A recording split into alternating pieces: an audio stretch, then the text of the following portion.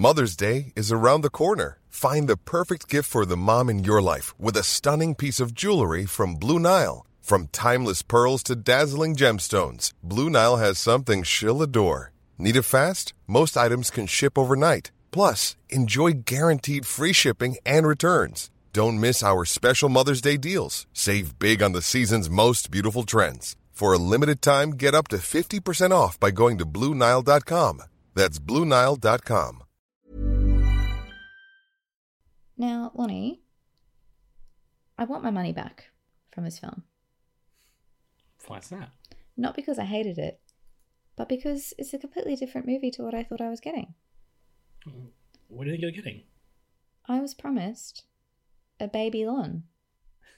I thought this was going to be a collection of home videos of you as a baby that someone had edited together into a feature film. And that would have been so much better, right? Anything would have been better. Like, not to discredit your home videos as a baby, but yeah, come off it.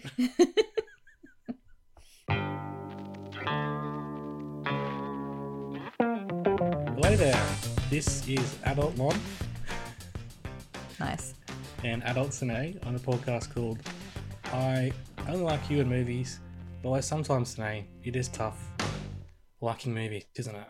Sometimes we don't like movies individually.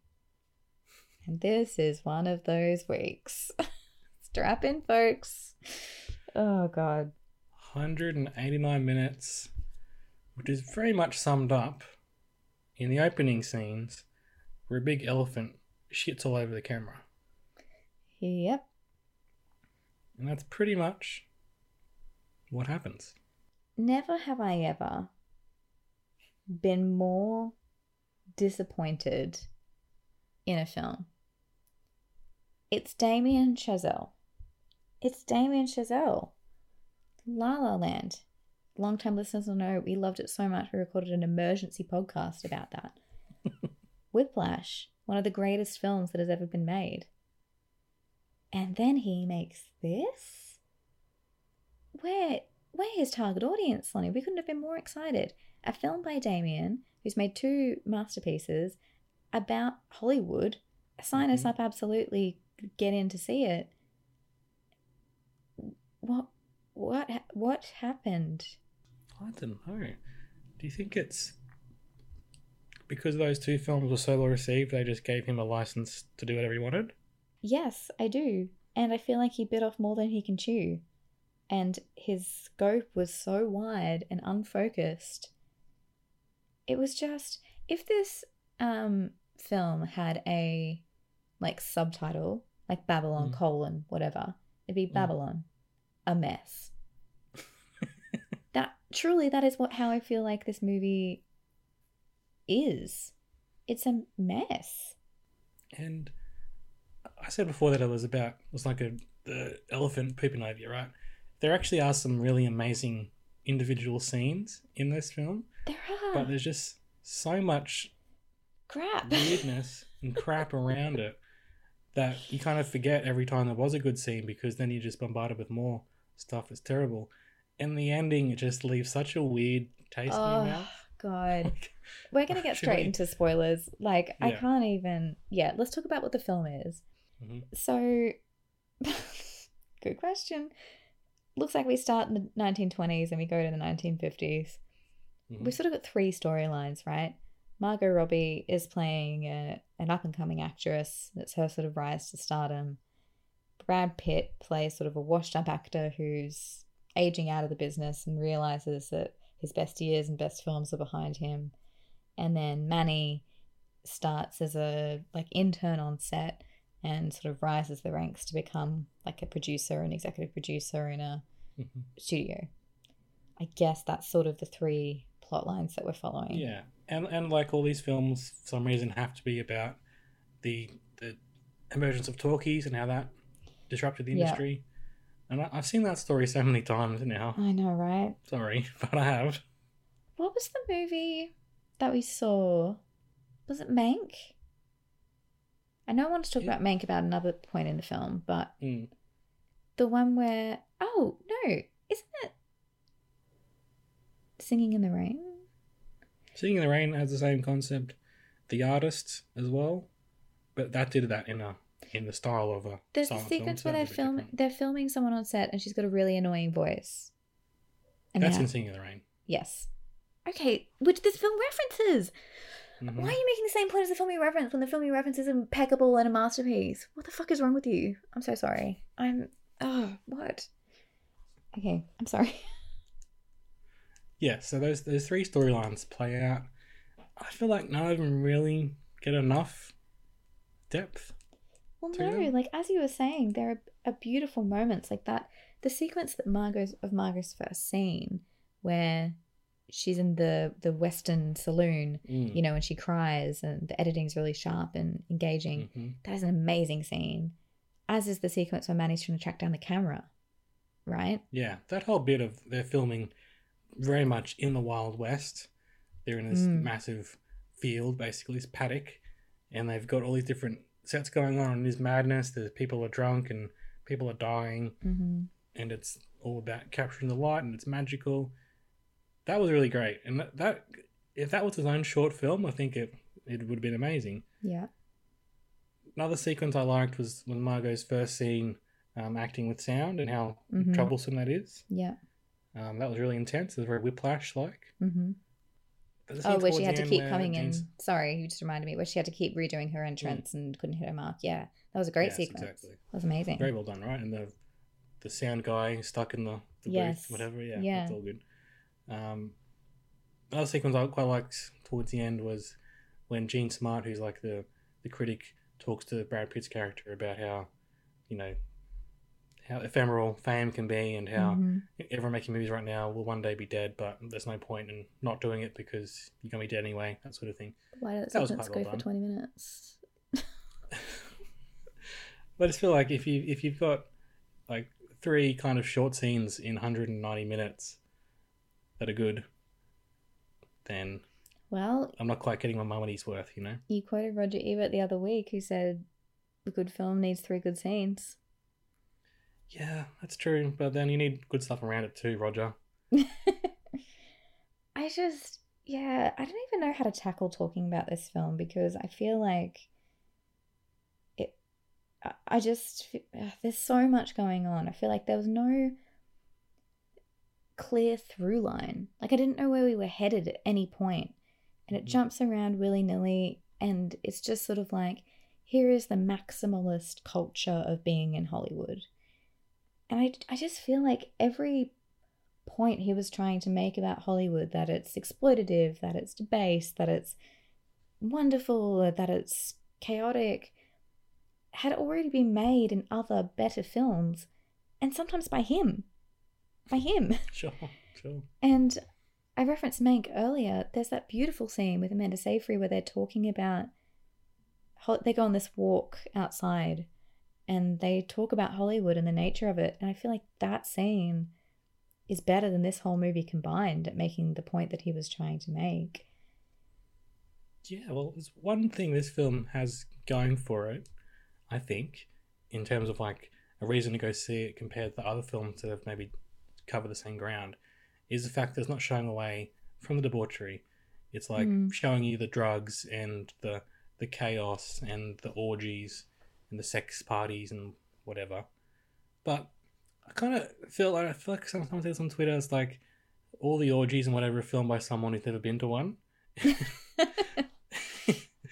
And, you know, I can't call myself personally, but I did kind of feel like someone's view of what that would be like rather than kind of feeling true to life. And I get it, it's like an imagination or whatever. But to me, it felt like let's have this big tracking shot around this raunchy sex party, but like everyone in the background was just sort of like jostling up and down. Yeah. It's like, oh, you guys in the background, be sexy. Yeah, the jostling's good.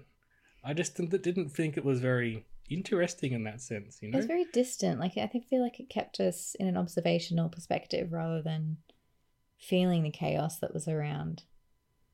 Yeah, it felt very, you know, kind of like a bunch of Year 11 kids putting on a show about how tough stuff it is when they don't really understand it. It doesn't feel lived in, you know what I mean? I get what you mean. Yeah, and the idea, like, you know, Roger said you need 3 good scenes to make a good movie or whatever. I feel like Margot was used so well in those scenes where she cries on cue and she's really intense and she turns it on, right? But then there's other scenes where she's like vomiting and screaming, and it just felt so weird and like felt like a really bad SNL sketch or something. We just really did not play to her strengths at all, and perhaps tapped into some weaknesses perhaps that she might have as an actor. Yeah. I felt really sorry for her that she's there vomiting on set. Like, really? This is what we're getting Margot Robbie to do? I know. It was so gross and heavy-handed. I don't know if we're going to end up covering Triangle of Sadness. I'm not going to spoil it here, but there are moments of that in that film as well, which sort of, I don't know, it's a little bit different because, again, it's such a commentary on class. But anyway, that and the elephant poo, it's like, okay, so you're saying things are gross and Hollywood's gross. You've made your point. Like, stop making it again and again. And that sequence with the snake, why? Why was that there? Terrible. So there are such disjointed little sequences in this film, like that goes for half an hour. The snake is that there's like one snake there that they're trying to chase. Yeah. And then all of a sudden, every single person who's there is running around in circles. Yeah. Like, no, you wouldn't. You'd watch. You'd be just standing watching, maybe trying to help, but you wouldn't just like all be running around in a circle. It's so bizarre. And then she has like a cartoon or something. That connection with the other woman who's there, but then nothing happens with that, you know. Yeah. There's also that whole sequence with Tobey Maguire turns up out of nowhere in the final act. It's like, let's introduce a new character. Why not? I mean, this movie's a mess anyway. And then it just turns into a horror movie. Like an actual horror movie. Well, you know what happened to me? You know, sometimes you go spoil something on Twitter, even if it's like obliquely. Yeah. And a bit like how we watched Parasite, waiting for the whole time for the dog to have a very nice sausage. Yes. Yes, I do remember that. The thing I had about this film going in was something like the real message of Babylon is never go with Tobey Maguire to a second location. So I was trying to work out how that was going to play into the film. That's interesting. Yeah, when he's going to turn up and what second location is going to be. Yeah. Didn't realise it was going to be a descent into hell. Yeah. Right? With like alligators and people being like tortured and... people biting heads off rats. Yeah. That's very graphic again and just... But what is the point? What is the point? No. Hollywood's bad. I'm getting that, Damien. Like, how dumb do you think we are that you need to hit us over the head with that so obscenely and explicitly? But then, Sinead, after all that, we end on a montage about how great cinema is. Okay, we have to talk about the montage. I've written in my notes, WTF was with that montage sequence. Damien, what are we doing here? I didn't mind the idea behind it, right? Lonnie. I didn't mind the idea, Sinead. You're on very thin ice. Be very careful about what you're going to say about this. I just thought it was so weird that they just randomly cut between movies, and they were supposed to be movies, I suppose, that brought the medium forward, right? And so Avatar. Technological. Avatar stood out as a... Really? Because it was like... CGI when all of these moments were supposed to be really human moments of connection. Well, I think it's like milestones and advancements, that sort of thing. But it really just felt weird because don't you feel like that those edits, people do them all the time. They do like here in 2023 in movies and they'll go through it. You get really inspired. And I've seen ones, you know, it's like cuts together a bunch of like inspiring speeches or romantic moments of movies. Hell, even the ones you get from sitcom characters where it's like, you know, all the great moments of Annie and Jeff from Community and little looks and things like that, right? And you made fun of that, actually, one episode. But that editing is really well. This one, it really felt like it's just find, you know, 20 seconds of each movie, put them against each other in Final Cut, and then that'll do. Oh, it was just so awful. The recurring reference to Singing in the Rain, which you referenced like 4 times. Like, we get it. Stop referencing a better movie, right? Exactly. Stop referencing a better movie. Interestingly, just landed on a quote on Wikipedia from John Molderig, who says, his depiction of Tinseltown's behind-the-scenes decadence takes needless explicitness to the point of obscenity. He repeatedly references Singing in the Rain, which unfolds in the same place and time, but comparisons with that beloved classic only highlight the ugliness of his own portrayal of human debasement. Absolutely. I felt like that last montage, for me, you have 3 hours saying how shit is Hollywood, right? It's awful. And then you end on how great are movies. And it's like, I don't know if those two things can coexist in the same movie. And if they can, I don't think this is the way to do it. Yeah, like, in some ways, it's like pick a lane, either say things are bad and that's your thesis statement and work towards that, or maybe say things are good, but here are the complicating elements. You can't just say things are good and also things are bad without sort of really getting into that depth. Right? I think that's the issue, and that's what I was trying to get at when I said he bit off more than he can chew, and his scope was too broad. He just wanted to include everything of everything, but that's not a movie, you know? Like, there's this really common thing that, you know, the movie that you write and the movie that you film and the movie that you edit are all separate films, right? And this sort of felt like there was no movie in the edit. He just included everything he shot, you know? They didn't try to craft a narrative in the editing booth and kill some of the darlings and streamline some stuff. And here's what I reckon. I reckon combine Brad Pitt's character with Manny, right? And have Manny be the protagonist. And Margot's obviously the love interest who comes in and out. But have Manny become the washed up star, or, you know, like, they all just seem so dissonant and disconnected, and I just don't understand. I don't understand it, but it's just, interesting again. Sorry, I'm just reading another quote, but for Vanity Fair, Richard Lawson said, "There are little islands in a sea of mannered chaos, you know, but it begins to feel, as Babylon stretches out across 3 hours and 8 minutes, that Giselle has no clear idea of where all this is going." Absolutely. And I think that's why some of those sequences you mentioned are so good, because okay, just focus on this one bit and it's really great. Yeah. But way too much doesn't quite fit together, so it actually after a while all the good bits are lost in amongst the shit, as you said. So it makes them even worse than even if they were great to begin with. Yeah. Adam Naiman, he wants to have its cake and eat it too, but also puke it up, smear it around, and cram it in the viewer's face. I mean, that's pretty. It encapsulates really the film. Like, there's no restraint. There's no creative restraint. There's no quiet insight. There's no poignant moments for me. It's all just, here's this big obvious. And I felt that you can even stretch that to the narrative, like. Yeah, Margot Robbie's character is an it girl and goes bad and she dies young. Like, oh, okay. Brad Pitt's character, washed up guy, he ends his story by killing himself. Yep. Oh, interesting. Cool. Just wasn't, but just could have been so much. And Manny's character. There's potential here, right? Yeah, he's pushed out of the town, has to flee the country because they think he's to blame. Oh, well, Margot has to pay a debt, and so he has to pay the debt for that.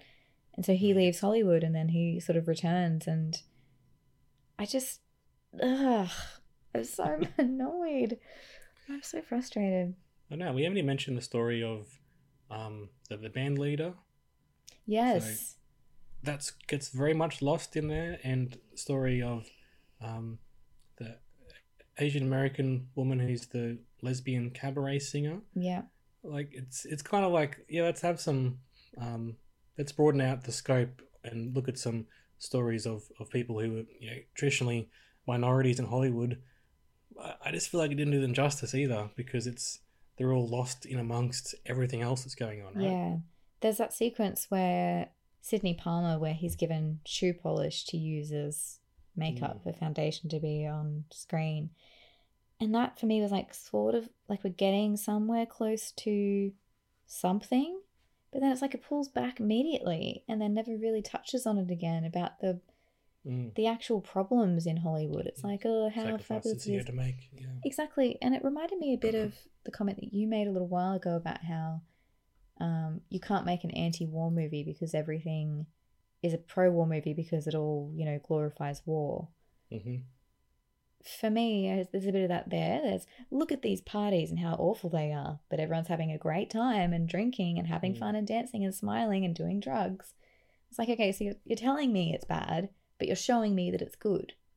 So what are you trying to say? You know? That's it. It's almost like, that everything's terrible at this place, but the worst thing would be to not be part of it. Yeah.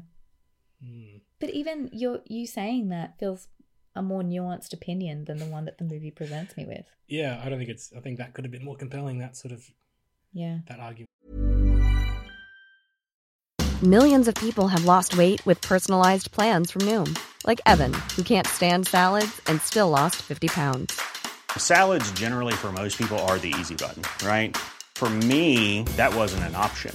I never really was a salad guy. That's just not who I am. But Noom worked for me. Get your personalized plan today at Noom.com. Real Noom user compensated to provide their story.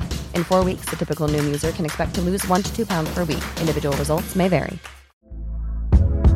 Hey there, it's Michelle Norris. I'm host of a podcast called Your Mama's Kitchen. When I travel, I'm usually looking for a way to find a taste of home when I'm not at home. And one of the things I love to do when I am at home is entertain. And Airbnb allows me to do that. When I was in California recently, I rented a house that had a great kitchen. And when we were sitting around the table, we're all thinking, we're in someone else's house. Someone could be in all of our homes as well. If you have a home, but you're not always at home, you have an Airbnb.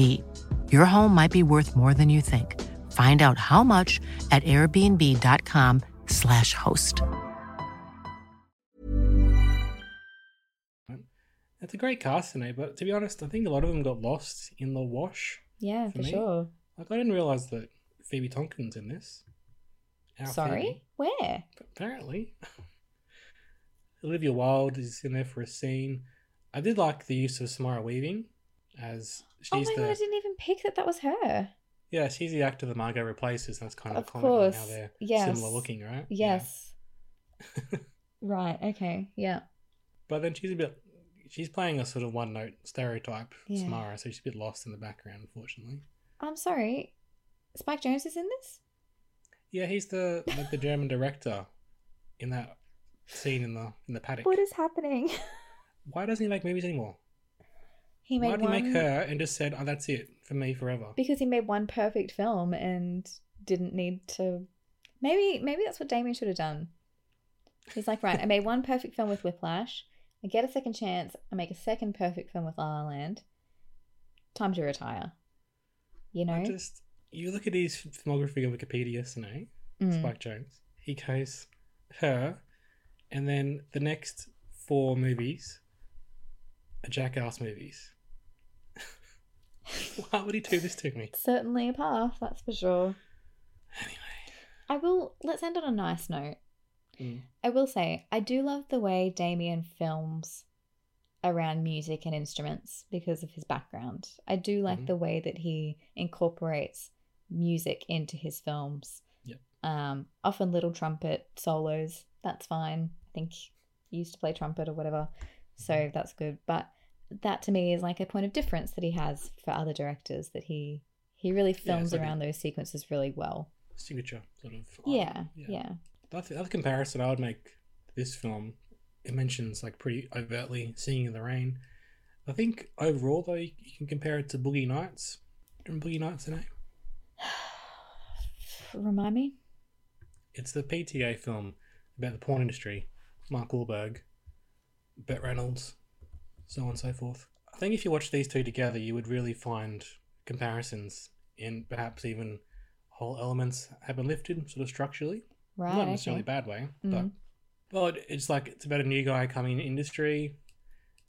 Starts off, everyone's loving it, having a great time, but then as it goes on, things get worse and worse and turns out pretty terribly for the characters.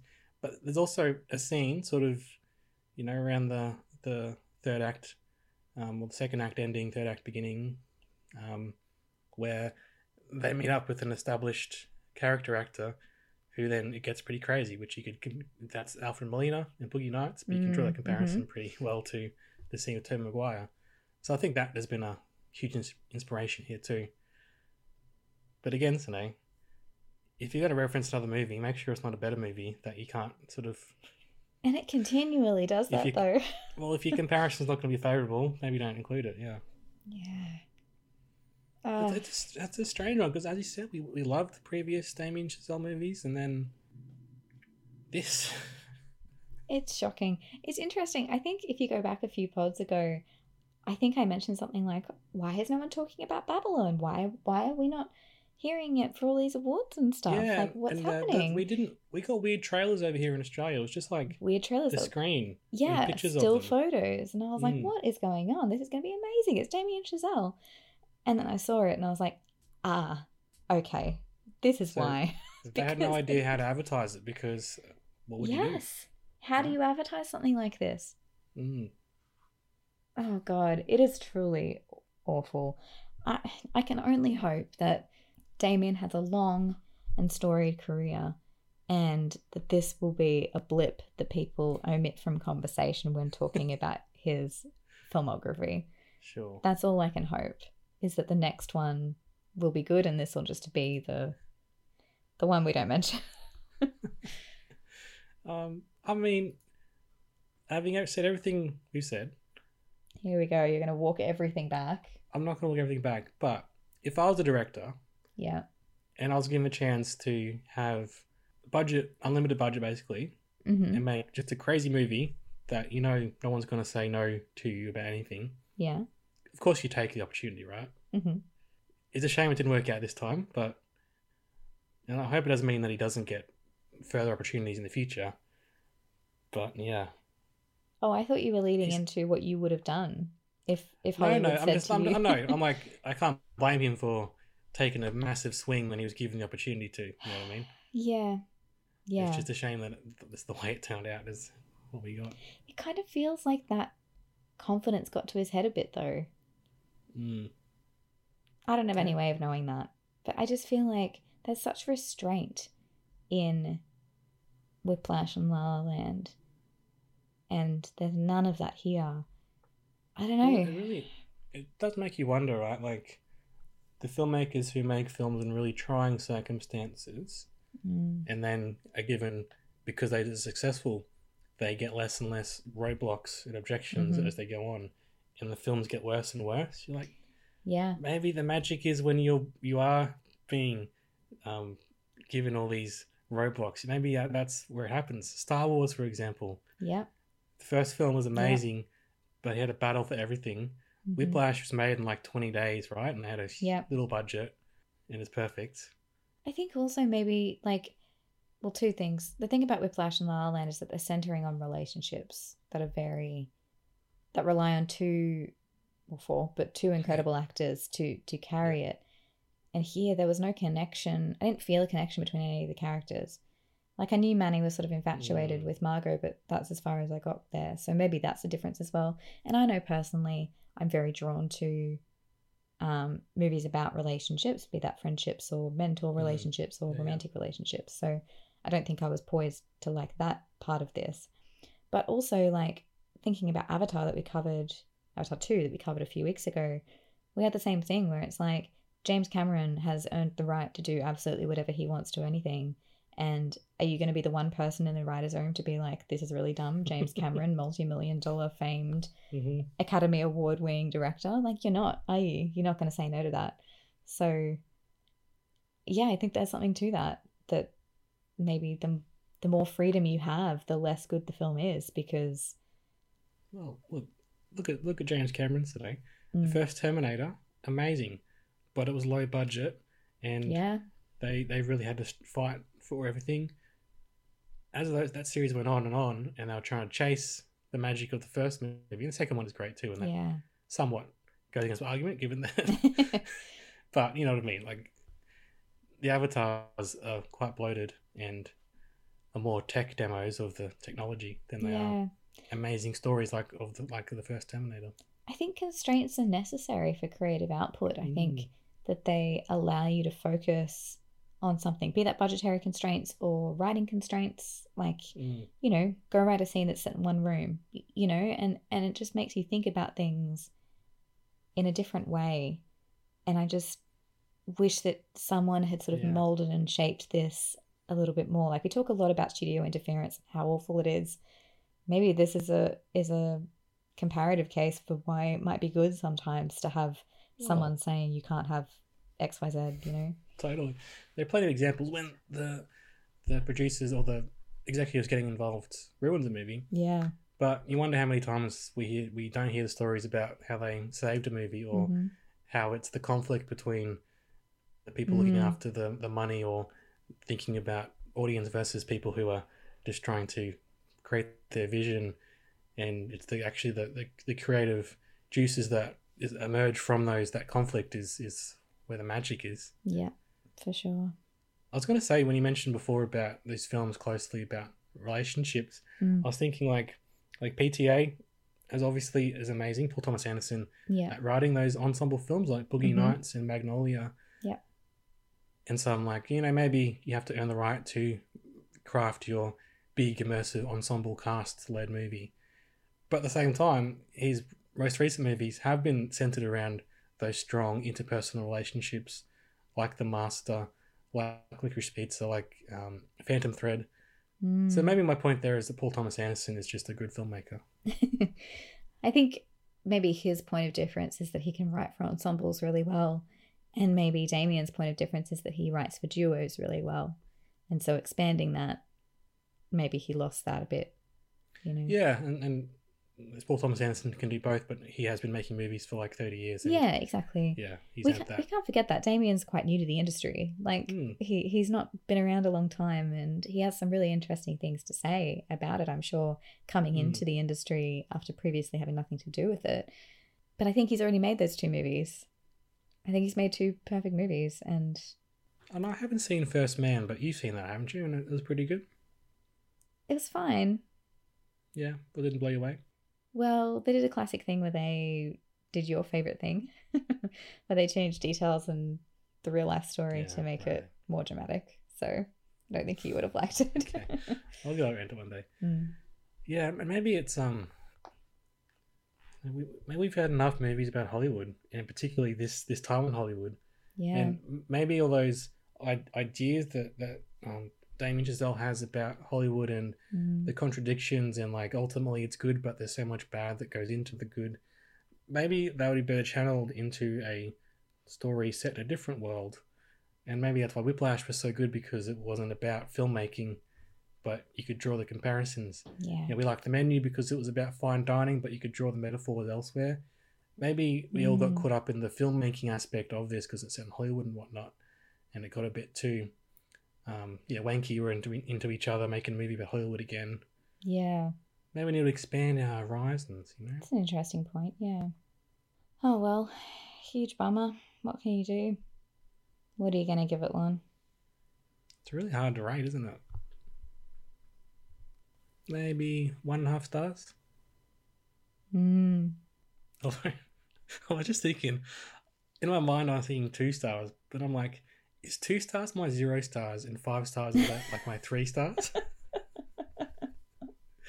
I've got a graded curve, you know. If only we had a system that depicted what a good movie and a bad movie was, Lonnie. And if we adhere to that system. Listen. I'm going to give it 3/4 of a star. Wow. I know. Do you want my breakdown? Of course. 1/4 for the Margot scene. Yep. 1/4 for the scene with the agent about how washed up Hollywood was. Yep. Sorry, the Margot scene. Well, maybe that gets 1/2 star. The crying one and the one where they come in again. Yeah. Isn't that bad though? That at 3 scenes I can only give 1/4 of a star to? Like, yeah, this is just shocking. Really shocking. I think just quietly. Between you and me, Sinead. Between you and me, yeah. I'll turn the podcast off, yeah, for sure. Yeah. Like, another thing maybe that was a bit off for me was the fact that Margot Robbie is playing this newbie to the industry. Yeah. It's like, but you know what though, you've been around for a while now. Yeah. You're not playing the new person anymore. Do you think it would have been more compelling, like Manny, to have sort of an unknown cast? Yeah, potentially. And he was great, Diego Calva. He was fantastic. I really believed him. Yeah, me too. I wish he was in a better movie. Yes, for sure. Maybe also that would have highlighted Brad Pitt more if Margot was also unknown, because he's supposed to be this, titan of the industry. He's been around very long. Obviously very metatextual there. His star, Yeah. Well, fair point. Anyway, yeah, we can go back to listen to our Emergency La La Land podcast. We can. Did we ever do one on Whiplash? I don't think we did, because that was pre-pod. Pre-pod. We should definitely... I've actually watched it fairly recently, saying like in the last year or whatever. It holds up. It 100% holds up. Oh my God, it is incredible. It was in my top 10 list on I Miss You, Man, so... Yes. I'll see if I can link that pod. But now I need to put Licorice Pizza in there somewhere. I know, you forgot about it. Well... This is why making lists of favourite movies is impossible. What am I going to cut? Well, what were your options? I don't know. Can't remember. Okay. We'll workshop it. We'll be fine. We'll workshop it. Okay. Well, thank you for listening to this podcast. We've got a big catalogue. You can go back into Sine. There's all the Twitters. Twitter still exists, potentially, by the time this goes out. Do you find Twitter's really bad recently? It just doesn't work for me sometimes. Oh, it doesn't work at all. Videos won't load for me. I can never refresh my feed. I don't know. It's funny, but it's also sad. I think it's mostly sad. But a little bit funny. Well, yeah. All right, we'll see you next time. Goodbye. Bye. And then, oh, so sorry, that's my alarm to take my medication that is new that I need to remind myself to take. Sorry. You don't care about the pod, do you? I have to buy everyone else a can of beer. Isn't that how that works? I think so. Planning for your next trip? Elevate your travel style with Quince. Quince has all the jet-setting essentials you'll want for your next getaway, like European linen, premium luggage options, buttery soft Italian leather bags, and so much more. And is all priced at 50 to 80% less than similar brands. Plus, Quince only works with factories that use safe and ethical manufacturing practices. Pack your bags with high-quality essentials you'll be wearing for vacations to come with Quince. Go to quince.com/pack for free shipping and 365-day returns.